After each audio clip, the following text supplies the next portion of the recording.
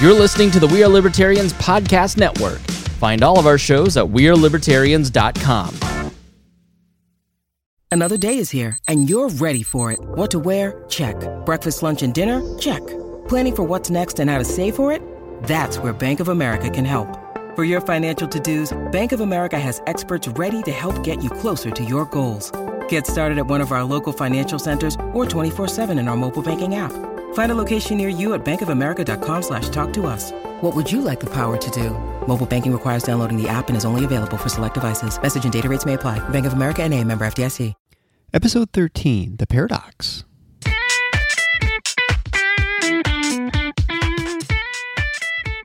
Welcome to The Paradox with your attending, Dr. Eric Larson. He is a practicing anesthesiologist and clinical assistant professor at Michigan State University College of Human Medicine. Listen in as he takes you behind the scenes of what practicing medicine in today's ever-changing world is like with another doctor. The Paradox is a fun and accidentally informative show for physicians, patients, or anyone who has ever found themselves in a waiting room.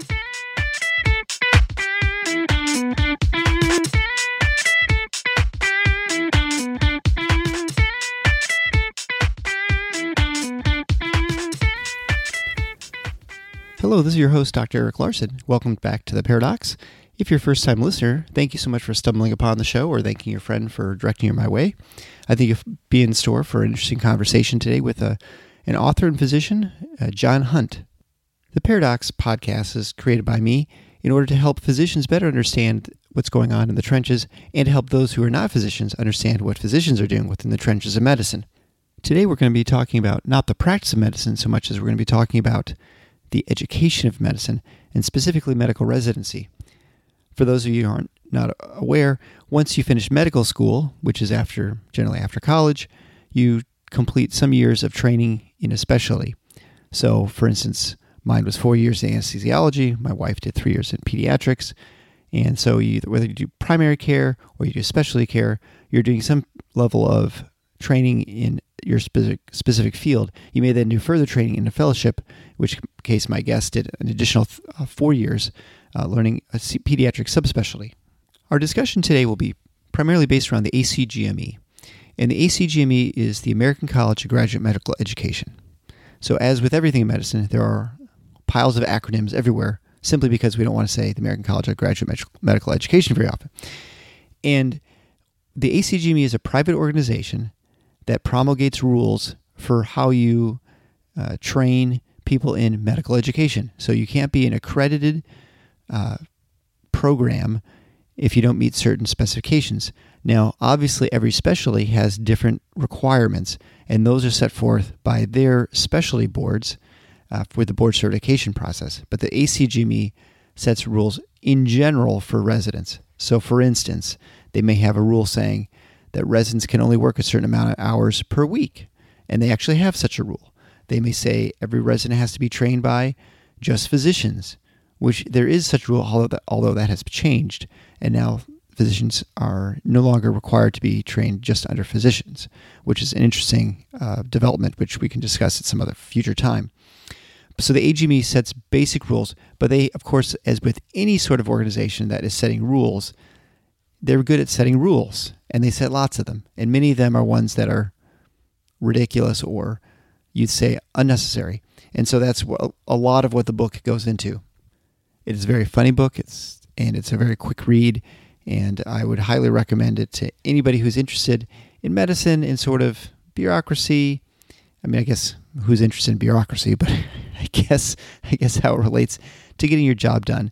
And if you're an academic, certainly you'll probably be able to understand a little bit. And as someone who went through the medical education training process, you don't see with the ACGME how it affects you, but when you think about it as the way you deal with in medicine with any sort of regulatory agency like the Joint Commission or JACO, which is obviously talked about in the book as well, you can understand that the same sort of principles apply with a different governing body, and so you have to deal in a hospital system with not only the hospital rules as their accrediting organization, which is JACO, but you'd obviously have to deal with the education accreditation process. So you have sort of the double the double whammy as you get the boxes you have to check for both organizations with your job. And so our discussion focuses primarily on ACGME and hospital systems and sort of how medicine is changed, especially for an academic as Dr. Hunt, who is now retired. We will go into a little bit on his charity works that he has started in the country of Liberia. And we'll also discuss a little bit on medical tourism, and which I definitely will have to delve into further in a future episode. As always, I couldn't do this without your continued interest in sending me emails about show ideas. I appreciate that so much. Thank you so much for sharing the show. It's been far more popular than I had anticipated this early in the show, and I've learned a lot. I hope you have as well. I would recommend, if you're a first-time listener, to go back and look over the titles. You'll find a number of them I think that will be very interesting to you. We're going to talk about a number of episodes in this episode. We're specifically going to talk about population health, which is something I talked with Dr. Codd. We're going to discuss drug shortages, which are always a topic. And I discussed this with Dr. Marion Mass, which is one that I think is very critical and probably the one I've still learned the most in of any episode that I've done. We're also going to be discussing free market medicine, which I discussed with Dr. Keith Smith, who runs the surgery center, in the last episode, in episode 12. As always, you can go to patreon.com, that's patreon.com/The Paradox, spelled the same as the show, and you can go there and become a patron supporter of the show. All the money raised there goes to the production and promotion of the show. It has helped me tremendously in not only providing encouragement, but has also allowed me to get a little bit better audio equipment and has made the show better. And so I think for that, I'd appreciate all the people who have given support. And so I'd encourage you to go there. There are also a couple of bonus things that you have access to. And so I expect to put more stuff there as I get more patrons. I'd encourage you to go to theparadox.com, and you can find the show notes page. The show notes page for today is, of course, theparadox.com/013. And you can find links to the books and all the websites we talk about, and also be some backlinks to the previous interviews that I've done that relate to the show. So without further ado, I'd like to introduce Dr. John Hunt, who's a pediatric allergy immunologist / pulmonary specialist, and we'll discuss his book, Assume the Physician. Enjoy. So this is Dr. Eric Larson. I'm here with author and fellow physician, Dr. John Hunt, who wrote the book, Assume the Physician, which is, I guess you'd say, as funny as the title assumes. It was actually a surprisingly fun read and quick, and I'd recommend it to anyone who has a spare couple of hours, or I guess it's longer than that. It's a couple hundred pages, but it was a real fun book about where it follows the history of Dr. Eddie Marcus, who's a first-year family practice resident, and I guess it highlights the sort of the inanity of the education process for residents, and does go into a little bit on the medical student side of things, at least into the selection process. So Dr. Hunt is currently on vacation, so I appreciate him taking some time out to talk to me today. So let's get a little background on you. So you are a pediatric pulmonologist, allergy immunologist. It's a lot of letters and specialties. Can you tell a little bit about your background and then what led you to write the book? Sure. Yeah. After college, I took a year off to take all those pre-med courses, which I'd never taken in college because I was a geology major and enjoyed that kind of work. And went to medical school at GW in Washington. And the Navy paid for most of my way through that. So I paid them back by spending a few years in the lovely environs of San Diego for my pediatric residency. And then the also lovely but somewhat different environs of Iceland for the next 3 years. Ooh, wow. At that point, there was a NATO base there, and I was the pediatrician for NATO. And then back to been to Charlottesville, Virginia, UVA, where I did my fellowships. And as you said, both in pulmonary and allergy immunology. And then I did an academic career. But concurrent with my academic career, I started some businesses in healthcare, device, pharmaceuticals, as well as a transportation company. And I started writing books. Actually, I started writing books in Iceland, just because I had a little free time there as a general pediatrician, which may be uncommon, but at that point it was common, at least while you're in Iceland. So I just got very entrepreneurial, and I was always kind of aware of the concerns in the healthcare system or the medical care system. But over time, working in pharmaceuticals as well as devices and comparing that to the unregulated transportation business, relatively unregulated, saw a radical difference and a lot of concerns, which brought me in the end to resign my tenure at the University of Virginia and start working on the fight to bring a little bit of freedom into the medical system, a little bit of free markets, a little bit of pricing, a little bit of normalcy, which had totally been removed over the last couple of decades. Right. And so I guess when you look at medicine, I think everyone talks about the free market aspects of medicine and how we're sort of a mixed industry, I guess if you want to call it an industry. But I think for people outside and probably even a lot of physicians inside, I don't think it's hard to, I guess it's hard to, unless you sit back and like look at it closely, to recognize how not a market situation it is. I mean, obviously the third party payer system really distorts the market quite a bit. And you go into that quite a bit in your book. I mean, I want to say, so the book is, it's very funny and it shows sort of the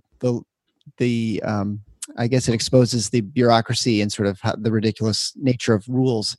And it doesn't have to be specifically, I guess, one of medicine. I mean, I think, if it mentions in the front cover that it's written sort of along the same lines of Catch-22, which if you've never read Joseph Heller's book, it is fantastic. And it's one I'd highly recommend. But just sort of the circular nature of bureaucratic rules and sort of how they don't make any sense. And we have plenty of them in medicine, just like I think probably many industries that are governed largely or even partially by government. So you mentioned that you're in academia. You're not anymore, but you were for a while. So is that what brought you? There's certainly a lot of it about the sort of the rules of residencies and things like that, which we'll go and get into a little bit. But is that sort of why you focus in the book so much on a first-year family practice medicine resident to sort of go through all the ACGME and all those sorts of things? Yeah, I mean, that was just I was immersed in academic life and the full triple threat of research, clinic, and teaching, and kept on running into these ridiculous bureaucratic things that were promulgated by organizations such as the ACGME, which for all, it seems to have complete compulsory power over universities these days. And yet, why don't we just laugh at them with their silly lists of requirements for a training program? I don't see why we don't just thumb our nose and say, go away. Likewise, JACO, there's some good stuff in JACO, no doubt, but they don't really need 1,000 pages to teach, to make sure that you take the milk out of the fridge when it expires.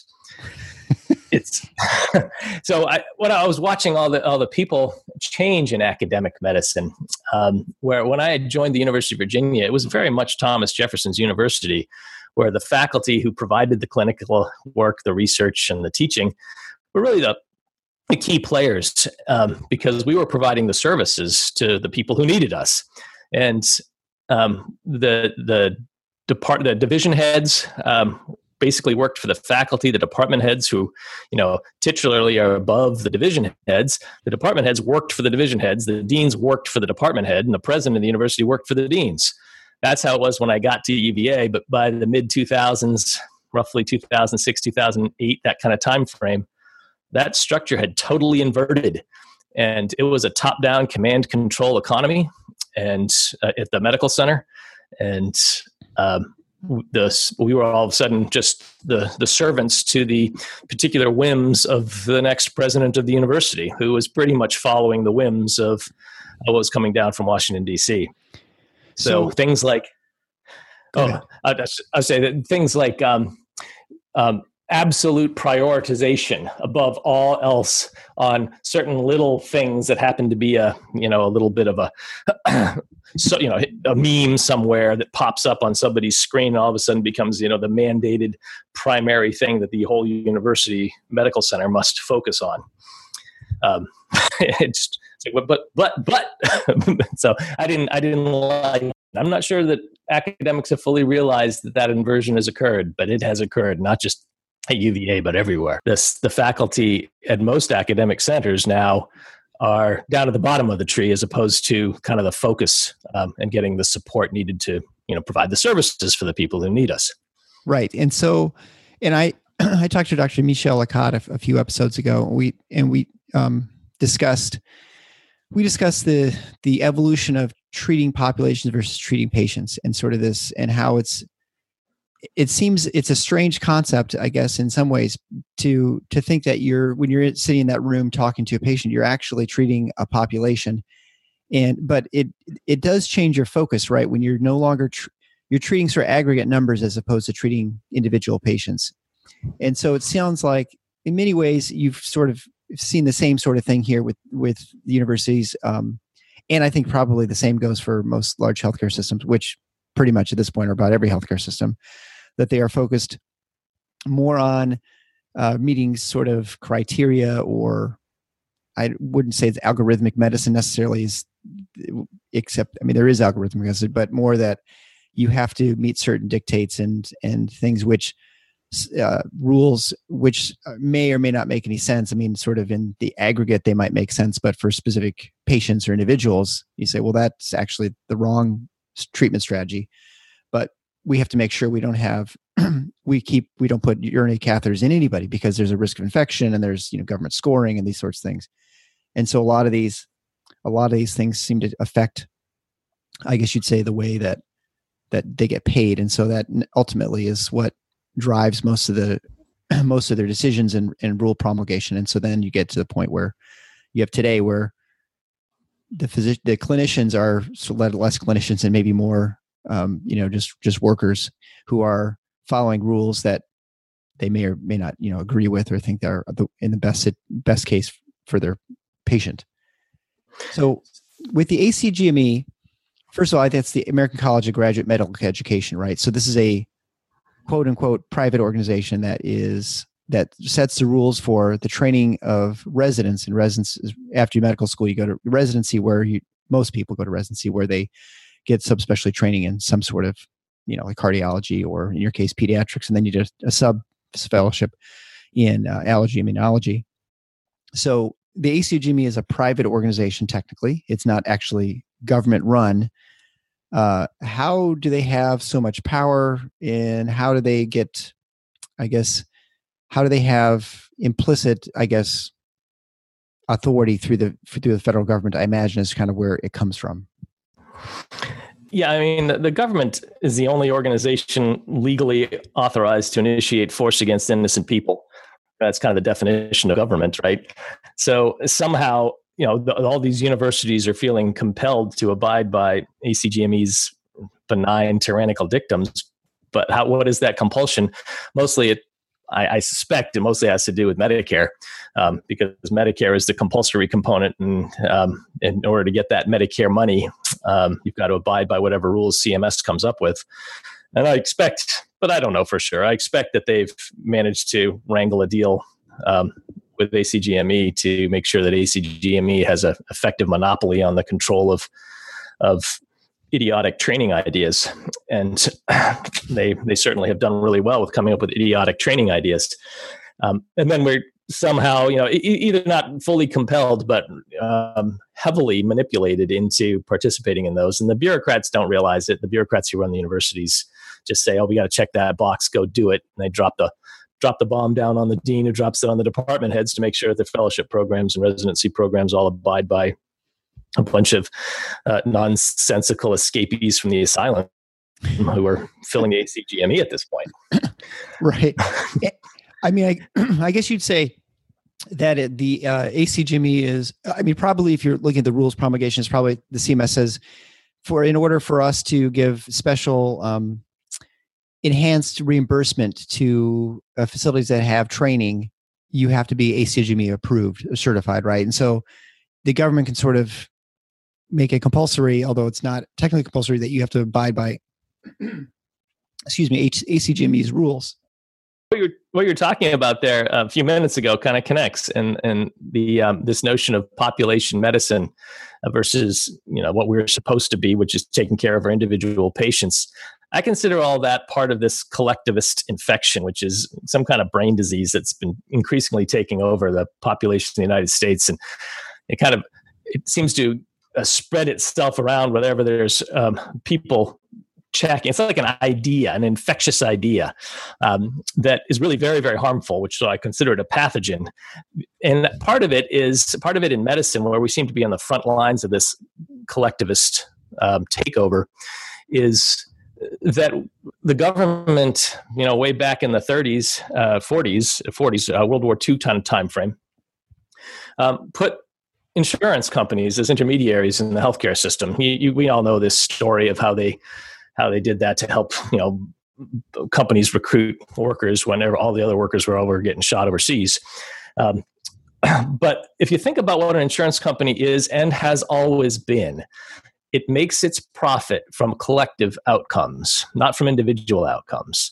Right. It does statistics and analysis from the very first insurance company 400 years ago. It has done statistics and analysis, and the individual doesn't matter. And our government has stuck organizations in which culturally for 4 centuries have focused on collectivist outcomes as their entire focus and modus operandi, and stuck them in the middle of something that should be an entirely individualist thing, which is the relationship of a doctor with a patient and making the patient as well as you can be. We should be pure individualists with statistics and data providing advice to us and content to us and context to us. But this collectivist outcome thing, utter, just horrible notion. And it all comes from, as almost always, a government stupid intervention. Right. And I would say that most of and even when you look at these rules that you talk about and regulations, I mean, most of them are, I guess I would say, maybe most is not fair, but many of them make sense, right? Like, for instance, not to have expired milk sit in a refrigerator, right? And so we'll see this with Jayco, and I shouldn't call them Jayco because they have changed their name, which you may not be aware. No, I'm thankfully not aware. they are no longer to be referred as Jayco, and maybe this is just where I am, but they're now just known as the Joint Commission, which of course is exactly the same thing. They used to Joint Commission accrediting hospital organization, but now they get to accredit all kinds of different organizations. I expect that that's an expansion of their power. I guess. I suspect that they are now. You're right, that they're probably working the ambulatory field and maybe outside of medicine or at non-traditionally medical facilities, like, I don't know, maybe chiropractors' offices. I have no idea, but they're now known as simply the Joint Commission.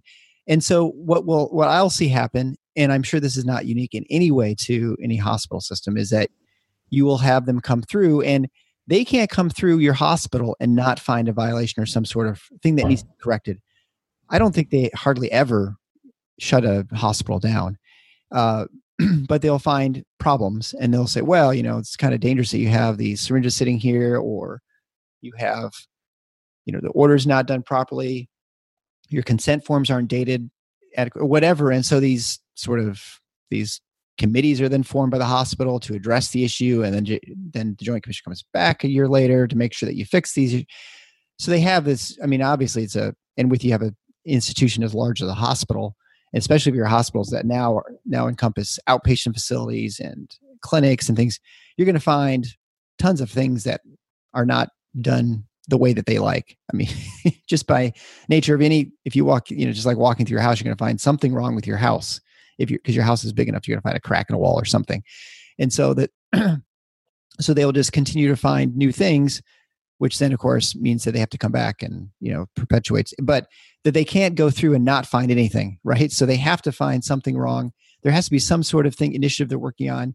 And you'll see this in hospitals with these nursing commissions or committees are set up they never remove rules or regulations. They always add them. And there is some element of, I guess, a rationality to the initial promulgation of the rules. Like, oh, this is a common sense thing to do.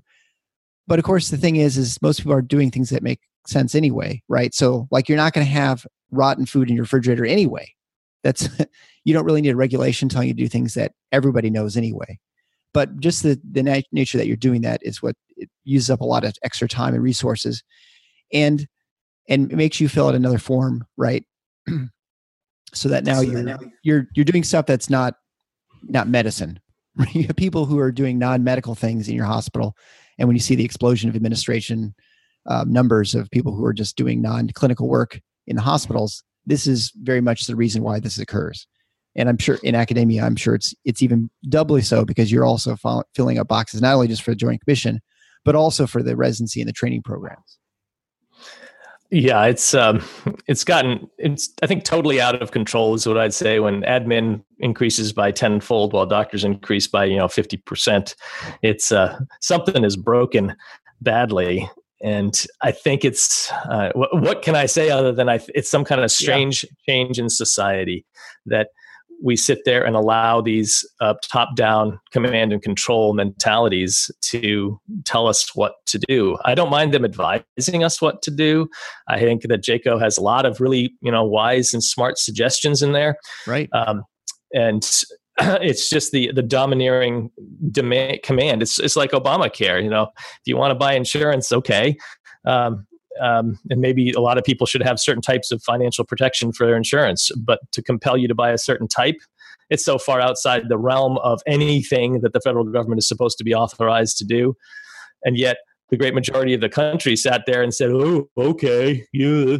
And it's like, why did they accept that they have to do what they're told by a bunch of, semi-sociopathic people up there in Congress?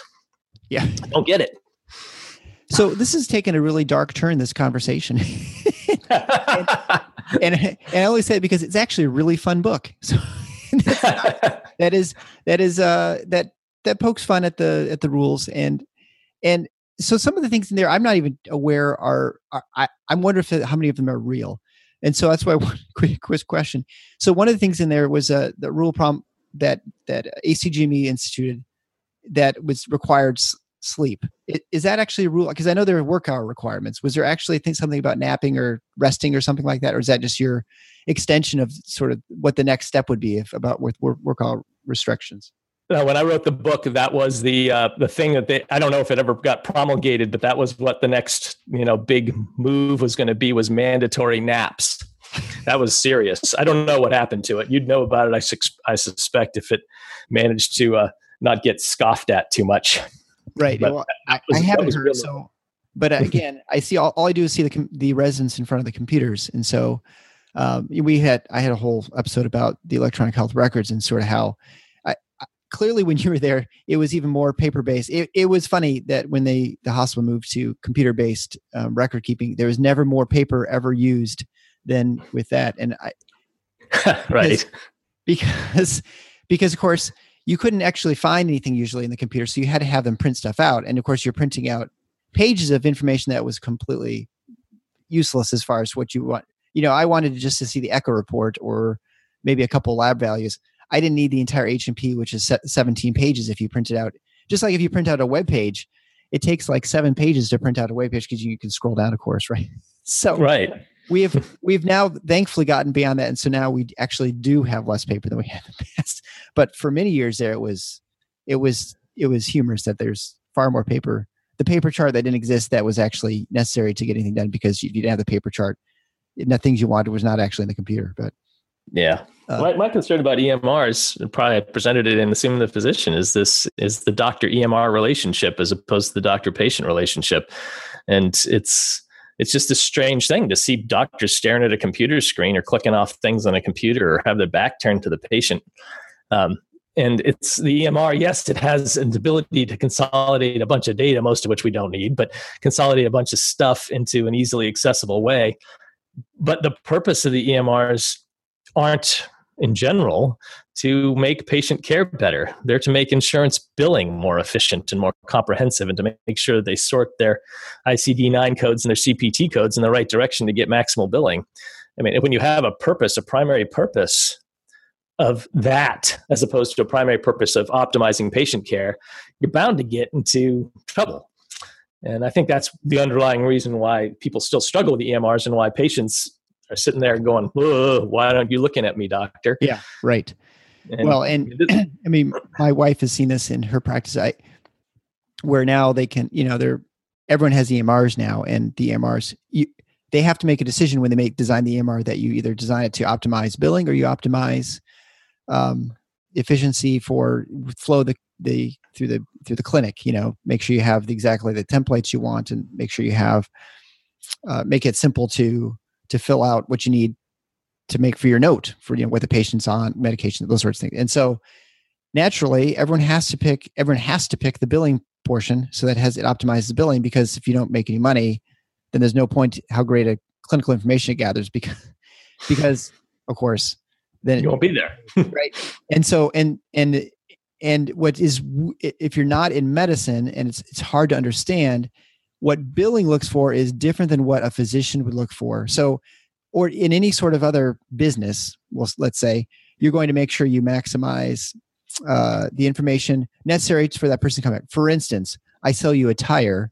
I want to make sure that when you come back, I know what tire I put on and how much pressure was in it, and which tire replaced. I don't care necessarily about 30 other things, that like how often you come in for tires, or what your race is, what you're wearing, or all kinds of other information, whether we're seatbelts. Those things are not things that I'm concerned with. But for a third party who's paying for this, like with the insurance company, they have all kinds of other dictates that they're concerned about. And they're going to make sure that when you come in, that I ask you 27 different questions in order to maximize the amount I can charge for that tire.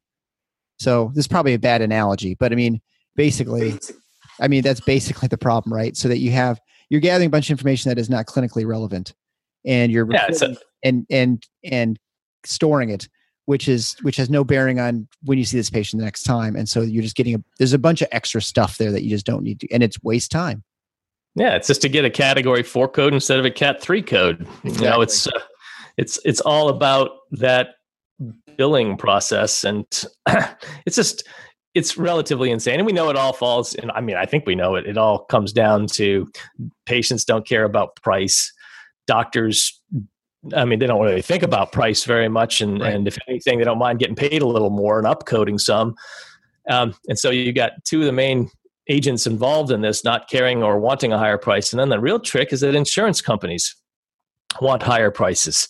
And that's what I think people don't realize, is that the third party in the process, the insurance, they love higher prices because they don't pay them anyhow. They have negotiated rates and reference-based pricing sometimes, but they don't pay those prices. But the higher those prices are, the more they can claim that they're providing a worthwhile product to their patients by saving them 80% or whatever on the list prices. So we've got all three parties in the deal either not caring or wanting higher prices. And it's really quite insane. So no wonder prices rise. Right. Well, and I think, I discussed this last episode with Dr. Smith from Oklahoma. That was a part that I never quite got and never understood, is that you would think that insurance companies would obviously want prices to be lower, but they want them high as well, because for just the reasons you just stated. And so that's what always was hard to understand, why healthcare would go up so much. You think, boy, these insurance companies should at least be putting a brake on this, but that's why they don't, and they have less incentive. So with back to the book, Dr. Marcus tries to go through his first year of residency. He's obviously a very bright guy. He's got all kinds of, he sees the craziness with the system. But I imagine in some ways he sort of mirrors a little bit of your life, just reading some of your bio. So in one part of the book, he goes to Liberia. You have set up a foundation for healthcare in Liberia. Can you go into that a little bit and sort of why and how you first got into that? I really don't know a whole lot about that at this point. Sure. Yeah. Sometime in 2008 or 9, I was down in Costa Rica for a few weeks doing a academic project at a university down there at a children's hospital down in the capital city. Came back, spent one night in the U.S. and then popped to Liberia for my first trip over to West Africa. And what I found there was such a different world of health, not just medical care, but everything, of course, is so radically different as one would expect. But things like the patients would carry their own record with them, bring them into you, You could fill out a couple of lines, something important on it, and give them back the record, and they would be responsible enough to bring it back with them the next time, which basically resolves all the issues in an EMR right there. And quite simple. Of course, they had very little vaccination, and so you'd see all kinds of horrible diseases that we don't see in the U.S. But the general poverty there is so profound, and interesting to see how they've recovered. We have the foundation is called the Trusted Angels Foundation, which the name is derived from doing angel investing in entrepreneurs in West Africa.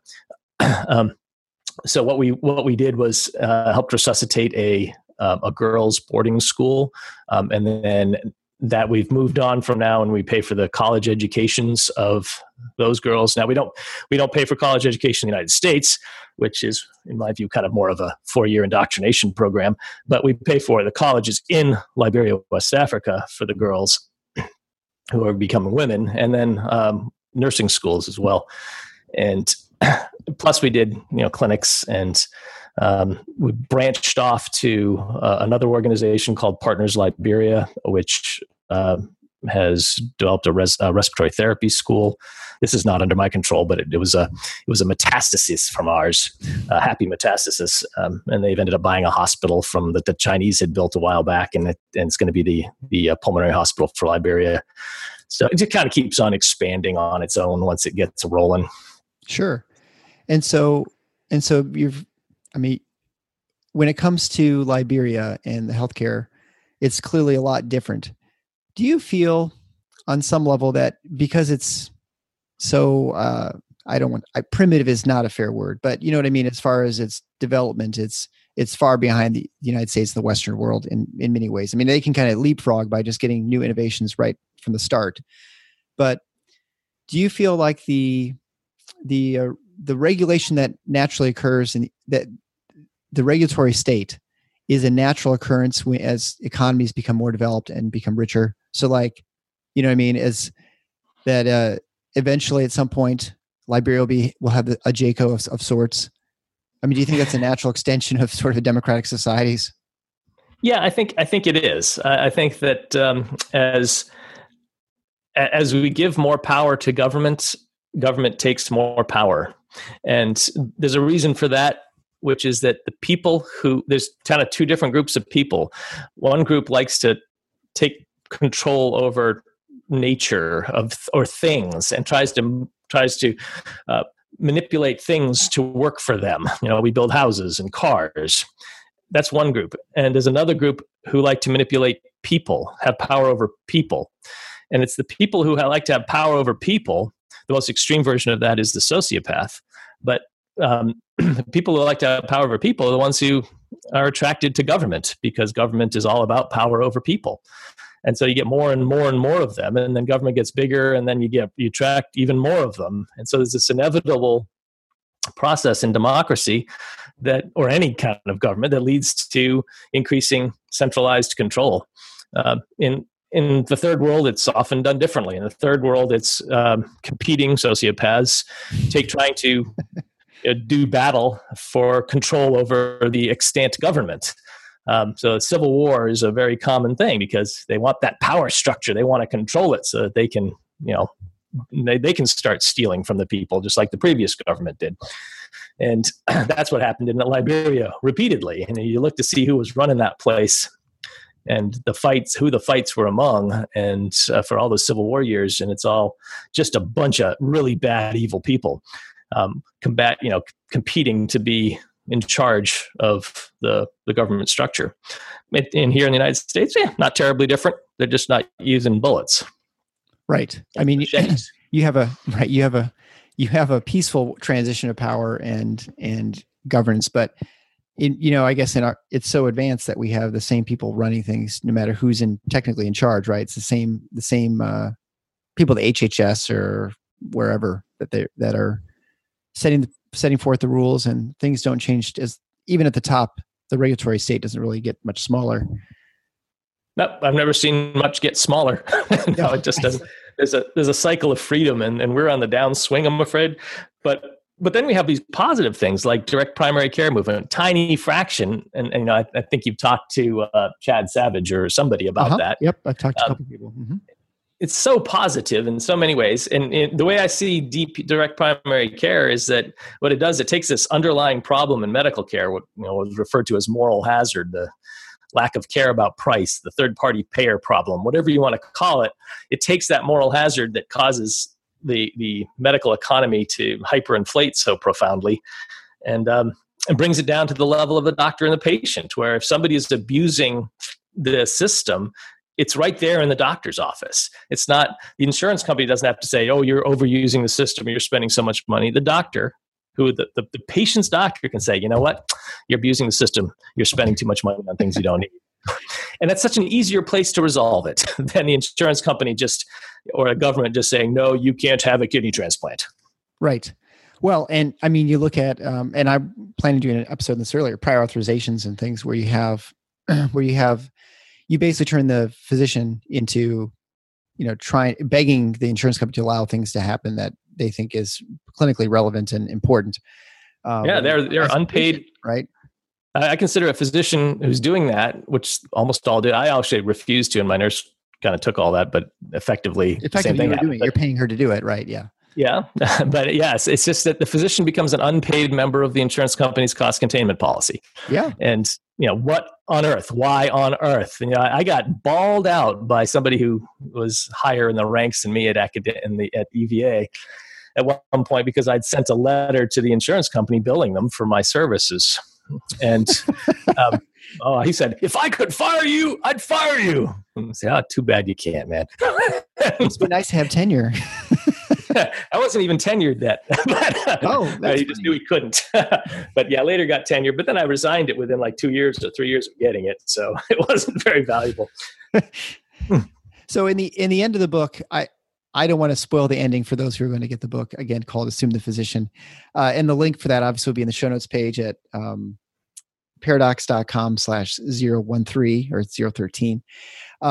The Dr. Marcus decides to leave medicine, right? And he goes into his explanation of things, but he doesn't really totally, I guess, in some ways. But do you think today, if you rewrote that book, he would become a direct primary care physician and you'd have that emphasized in your book? Yeah, I think there's some things I would have changed. Yeah, sure. DPC would have been his route as opposed to the kind of the route that you'll see happens in the book. I would have put in information about pharmacy benefit managers when I'm talking about the drugs. I wasn't aware of the degree to which they have tortured us all with that hugely crony catastrophe that is the pharmacy benefit managers. I would have put that in there. I was able to elucidate, hopefully with some gut-cracking humor, the way that the pharmaceutical reps, tried to get talking heads, or what they call thought leaders, to spew out the stuff for the pharmaceutical companies, not to try to get doctors to prescribe more drug, but to be able to convince the speaker increasingly of the value of their drug. So their speaker, when they go sit on a committee that ends up writing some kind of protocol or best practices document, ends up promoting their particular drug. And I think that's the trick that most doctors don't know, is that it's the thought leaders. They're selected not because of their incredible skill at getting other doctors to write prescriptions, but on their likelihood of being promoted up to some position of authority in a guidelines writing committee. And all the rest is just, what's that? Oh, I was going to say that was really interesting. And I had never thought of that before, but it makes a lot of sense. I mean, maybe I'm naive in that I don't really think of, or at least I'm certainly not that sophisticated to think that far in advance, but I'm sure these pharmaceutical companies have, and that you're finding people who are going to sit on a commission for, say, the cardiologist, and they're going to have in their algorithm, you're going to take this drug at this point if this drug fails. And, most physicians abide by those because they're guidelines. They're usually based in some sort of evidence, but you'd rather have your beta blocker there than someone else's beta blocker, the first one there, or whatever. And so that was a very interesting insight. I had not thought the only thing I had noticed is that all the drug reps look pretty much the same. When I was at Iowa as a resident, they all seem to be former football players who are selling devices all the orthopedic device salesmen were former football players of the football team. Right. And so I think the orthopedic guys love they love the athletes coming in, the ones they oftentimes treated before. Yeah, whatever works. That the marketing people, their job is to market, and they find great ways to do it. Right. I don't object. The problem is it sits on top of a situation where there's no price signals of any kind, and there's no price signals of any kind because of the intermediacy of the insurance companies and the government, and so it leaves the system to hyperinflate. So it's all part of a big, horrible system that the government absolutely instigated. It created this monster, and then Obamacare just ended up mandating what we all participate in, crony central. Right, and Dr. Smith does not feel this way, and he says too magnanimous for things. But I think a lot of it is sort of unintentionally. Sort of, you end up where you are, and it's not intentional that people expect to cause, say, drug shortages by having the pharmacy benefit managers and the group purchasing organizations in place. It was definitely signed and passed in order to create a monopolized system, in which case they profited heavily from in the sort of crony capitalist essentially, but they never anticipated that it would cause these drug shortages that I have to deal with and that patients have to deal with, where they don't have access to the medications they need. Go ahead. It's amazing that things like normal saline or PBS or sodium bicarb are not available sometimes. What on earth? I mean, what took it to the point where there's only a couple of manufacturers who can make sodium bicarbonate infusion drips? I mean, that's something I could do in my lab in about 45 seconds, run it through a bacteriologic filter, do a couple of tests, and make sure it's good. Yeah. No reason a pharmacy can't do that in the basement of the hospital. But where somehow it's got the system is now so screwed up and so fearful that you can't make a bag of normal saline in your own hospital. You can have a fifth grader make that, right? You tell how much sodium chloride to put it back. just to sterilize it up real quick. I mean, that's not hard to do. You squeeze it through a filter, and you obviously use good sourced ingredients, but making up bags of fluid. Why do we have to rely on some manufacturing facility in Puerto Rico or wherever it is? Well, and ultimately, what's complicated about it is, of course, these rules were set forth in 1987 or whatever. That's when the safe harbor law was passed, and so it takes a long time before you get a market that becomes so fragile that a natural disaster or a fire in a plant or something is what suddenly shuts down, and now you have no flexibility in the market. Like, there aren't many products in the United States, especially such an advanced economy, where there's no backup if something happens. If there's a fire in a toothpaste factory, there'll be plenty of toothpaste still on the shelves. I use this analogy all the time. So to find out more about your stuff, where would you recommend people go, and your other books? Well, I guess to get Assume the Physician, the easiest way, of course, is to go to Amazon. Probably the primary way. There's a small book publishing house which we've created called High Ground Books, which is highgroundbooks.com, and that promotes primarily the novels that I'm writing with my co-author Doug Casey. First one is called Speculator. The next one in the series is called Drug Lord. Third one will be coming out pretty soon called Assassin. And those books are novels. They're action thrillers, but they're all about ends not justifying means. It's about libertarian mentality and what would a hero be like who doesn't initiate force against the innocent, and how can that hero mature over the course of his lifetime? Those are fun books, and they get good attention, and we're hoping to get more attention. Ron Paul wrote a cover blurb for us, and a lot of other notables. So they can go to High Ground Books, and also as of tomorrow, between today and tomorrow, I'll be managing the business side of a newsletter called International Man, which has been around for a while. It's Doug Casey's International Man. He wrote a book in 1978, 79. That was a big hit about how to internationalize assets, get out from underneath the bureaucracy of the government of the United States, help to avoid jurisdictional malfeasance. on your own. And so International Man, we'll be talking a lot on International Man going forward about the healthcare system in the U.S. and the rest of the world, and how to find free market solutions, how to get, go to Caymans to get your surgery at a 20% of the price, and medical tourism in general, all kinds of things like that will be on internationalman.com. Great. And readjohnhunt.com too, I saw as a site for at least a way to find you. Assume the Physician and your other book too. Correct. I don't actually go to those sites very much myself anymore. I need to take a look at those. Isn't that funny how my friend has the same problem as she has so many different websites. She kind of forgets them. And so I'm like, don't you have this site? Oh yeah, I have that one too. Right. It's a wonder of the internet that you can, pay $10 as a recurring fee. You really don't notice the $10 that comes out of your bank account once a year, and you just own those sites in perpetuity. And if you don't adjust them, and they just kind of sit there, they're always open. I suppose there'll be a lot of people who'll be running websites until a year after they expire. They suddenly right, and then they're gone. The credit card no longer works. That person's dead, and so now we'll turn down your site. But they'll be going long after you're dead for a while anyway. Yeah. So I have a quick question on the medical tourism. So is that something that, you're no longer practicing, but if you're getting knee replacement or something like that, is that something you recommend to people that they go to? Oh my, yeah.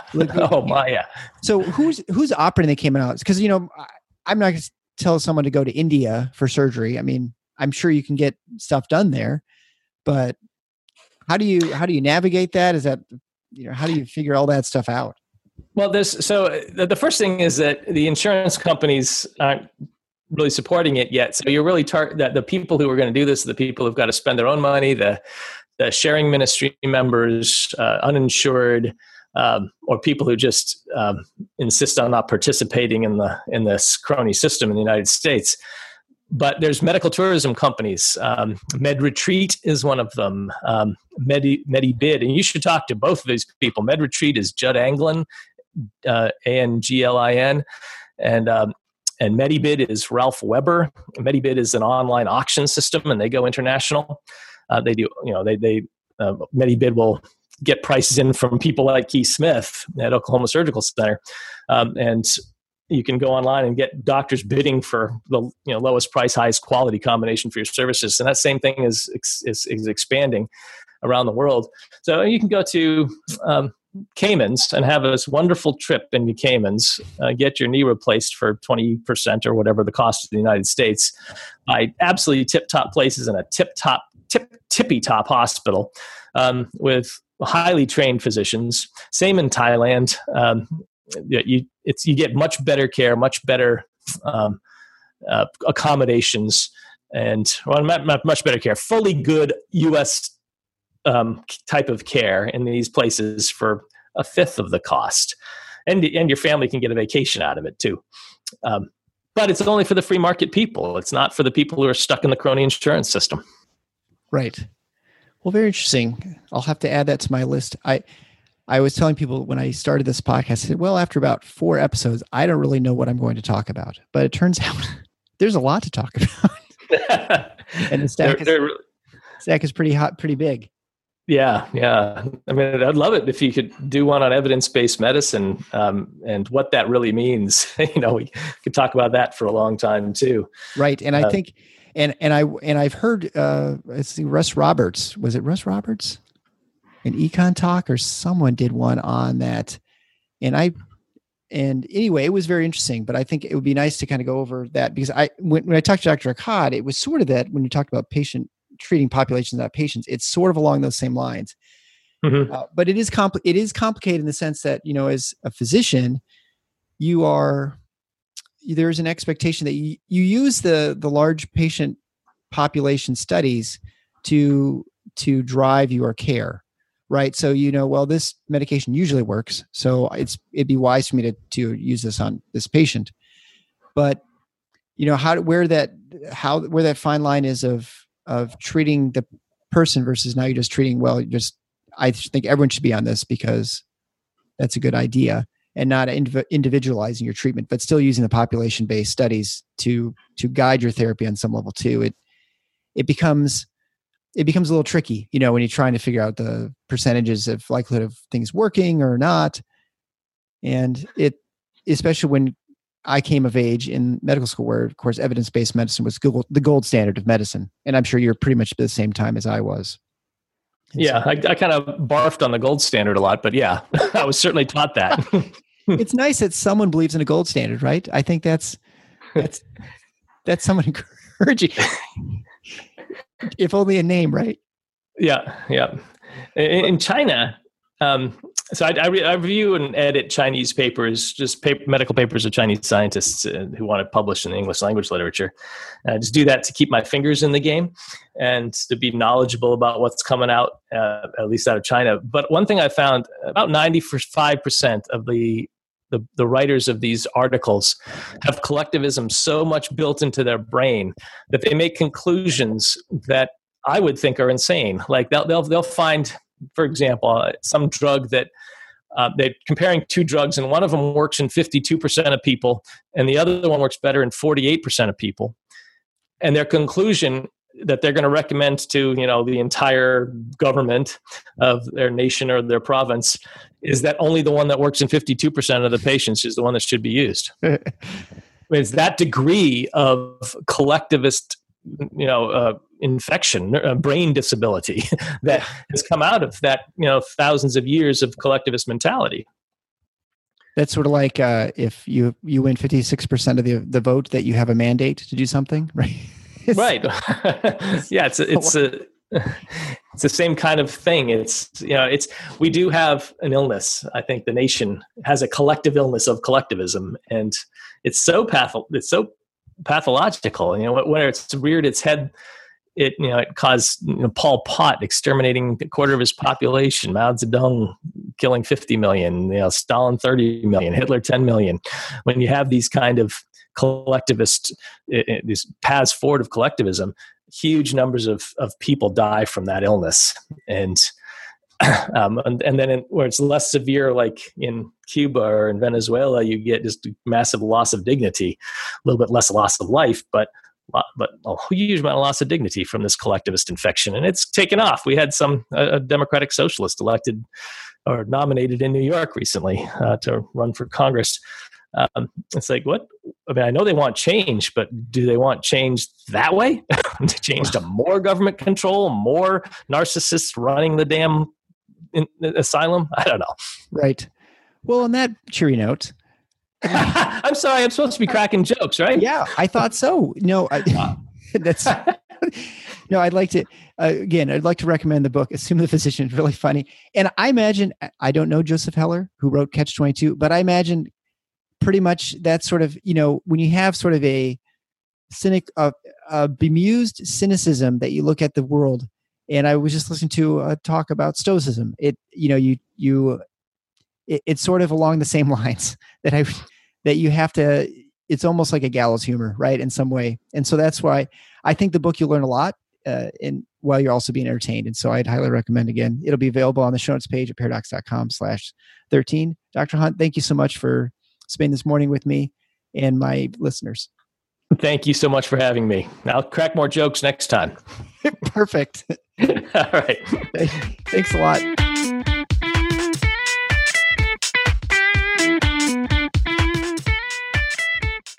Thanks for listening to The Paradox.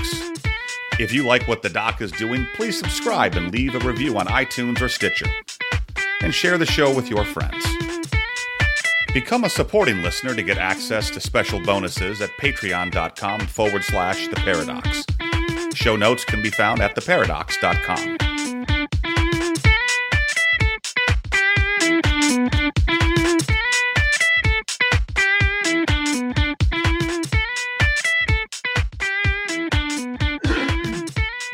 Excuse me. Why you shouldn't do an interview first thing in the morning, I guess. I can take over while you're recovering. Yeah, sorry about that. No, it's all me. Go ahead.